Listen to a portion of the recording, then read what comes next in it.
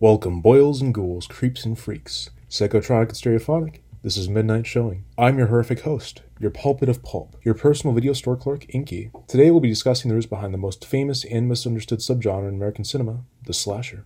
Throughout the years, the American slasher has become an institution. The boogeyman of classic franchises and films, like Freddy Krueger, Michael Myers, and Jason Voorhees, have graced the silver screen for decades, and have become part of the cultural zeitgeist. But there's quite the backstory to how the trope of masked men chasing teenagers with sharp implements became so popular throughout the 1980s. You see, the roots of the modern slasher can be traced as far back in cinema to 1959, with the birth of a German crime thriller subgenre called Krimi. A studio named Rialto Film produced a series of films adapted from the novels of writer Edgar Wallace, who wrote mainly crime thriller novels. The first film shot and produced based off of his novels is called The Fellowship of the Frog, which is directed by, and forgive me, I'm probably going to mispronounce this, Harold O'Neill. The early wave of Krimi film featured a masked antagonist who commits murders for a multitude of reasons, such as revenge, blackmail, or financial profit. These movies were more mystery than outright horror, and had elements of police procedurals used throughout the film. Unlike slasher films, the villain's identity is usually kept a complete secret until the end, and the films themselves frequently use red herrings and impossible setups for the crimes. The sets usually depicted the shadowy, dark, and desolate streets of London at night,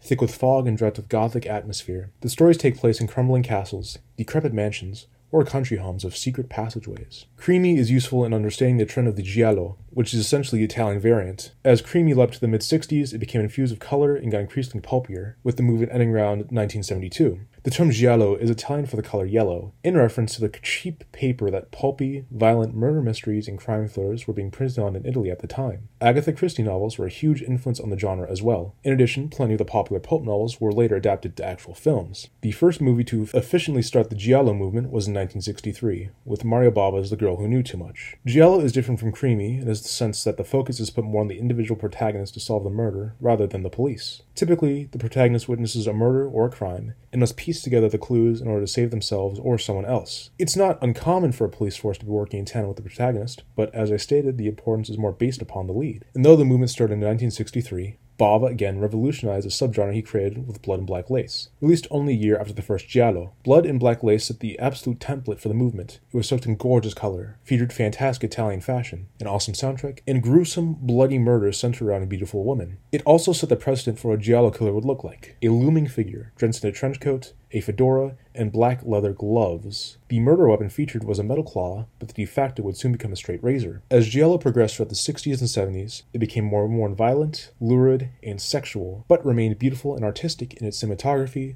shot composition, lighting, and music, which relied heavily on funk and disco. The genre lasted mainly up until 1978, where the demand for such movies and its popularity began to wane. The first true American slasher would most likely be John Carpenter's Halloween, which was released in 1978 and subsequently started the slasher craze of the 80s. Halloween cemented the slasher tropes before it was recognized as such, and sort of invented the genre by doing so. The main elements to a basic slasher are that a masked killer is stalking a group of people, usually teenagers, and that the killer has a sort of invincibility or is stronger than a normal person. Drinking, doing drugs, or having sex is equivalent to death, and that formula has been used ever since. Such tropes have been popularized, parodied, and subverted in popular media since then, with Wes Craven's Scream in the late 90s acting as the first meta-horror, if you will. Still, it would be amiss to overlook other important players leading up to Carpenter's masterpiece. Black Christmas, for example, was released in 1974 in Canada, and featured the same basic idea and material for what Carpenter would create, but stylized in a different manner. Psycho, you could even argue, was another important player in the proto-slasher canon, as does play in the slasher tropes that we later defined in the 80s. So much so that it did get a true slasher sequel in that decade. John Carpenter, though perhaps not directly influenced by the preceding genres of Krimi or Giallo, furthered the ideas laid down in both, and at the same time simplified the elements. Instead of having a motive or multiple motives to kill, from money to blackmail or otherwise, Carpenter decided to use his villain as a blank slate, the face of pure, unrelenting evil. The police procedural element and mystery is largely stripped away in favor of something a lot more terrifying: killing without a motive, brutality for its own sake. Instead of grandiose, lush score or something funky and groovy, Carpenter opted for a minimalist, tense synth score. The colorful lighting was replaced with blue tungsten lights, cold and soft, and the protagonist, a babysitter, with no form of police protection and no clues to solve. Halloween eschews the traditional crime thriller narrative in order to deliver on pure suspense and tension. Halloween's antagonist is a literal boogeyman, and the protagonist has to find a way to fend for herself against a force of nature type evil. Conversely, the protagonist undergoes the change from being unwillingly caught in a crime as in traditional Giallo to becoming a hero, or as a slasher tradition has named them, final girls. The protagonist can actually fight back. They no longer have to wait for the police or to solve the mystery. They have the ability to take matters into their own hands, which is another part of why slashers were so revolutionary to horror as a whole. In Krimi or Giallo, women, even as the main character, were mostly relegated to damsels in distress. But in slasher cinema, they have the option to self-actualize in defeating evil. Krimi as a whole is quite niche in terms of cinema. In contrast, the impact of Giallo is still felt today, and the influence has been shown throughout the slashers it helped to inspire. Friday the 13th, a film series notorious for copying ideas of other films, features a lot of Bava kills, from his later Gialli especially, particularly the first few movies. James Wan's latest film, Malignant, is akin to a neo-Giallo,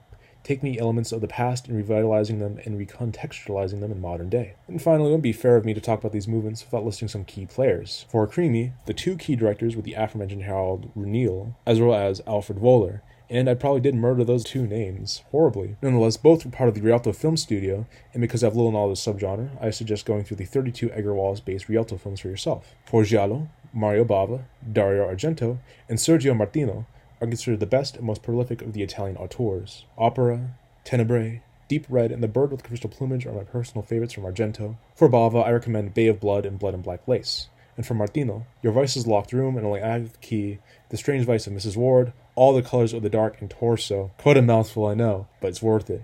Lucio Fulci, though mainly known from his Gates of Hell trilogy, also has a little bit of Gialli under his belt. Don't Torture Duckling and The New York Ripper I would recommend as supplementary viewings. For slashers, Halloween, Child's Play, the big three slasher franchises I mentioned at the top of the show, Sleepaway Camp, The Burning, Scream, Black Christmas, Candyman, Texas Chainsaw Massacre 2, The Funhouse, 1981, and Child's Play 2 are all fantastic and deserve a watch. And for those of you with more esoteric tastes, I'll throw in a few deep cuts. Tourist Trap, Alice Sweet Alice, Madhouse, 1974, Intruder, Blood Rage, Pieces, Butcher Baker, Nightmare Maker, Maniac, Jacko, and Popcorn. Well, that's all we have for today.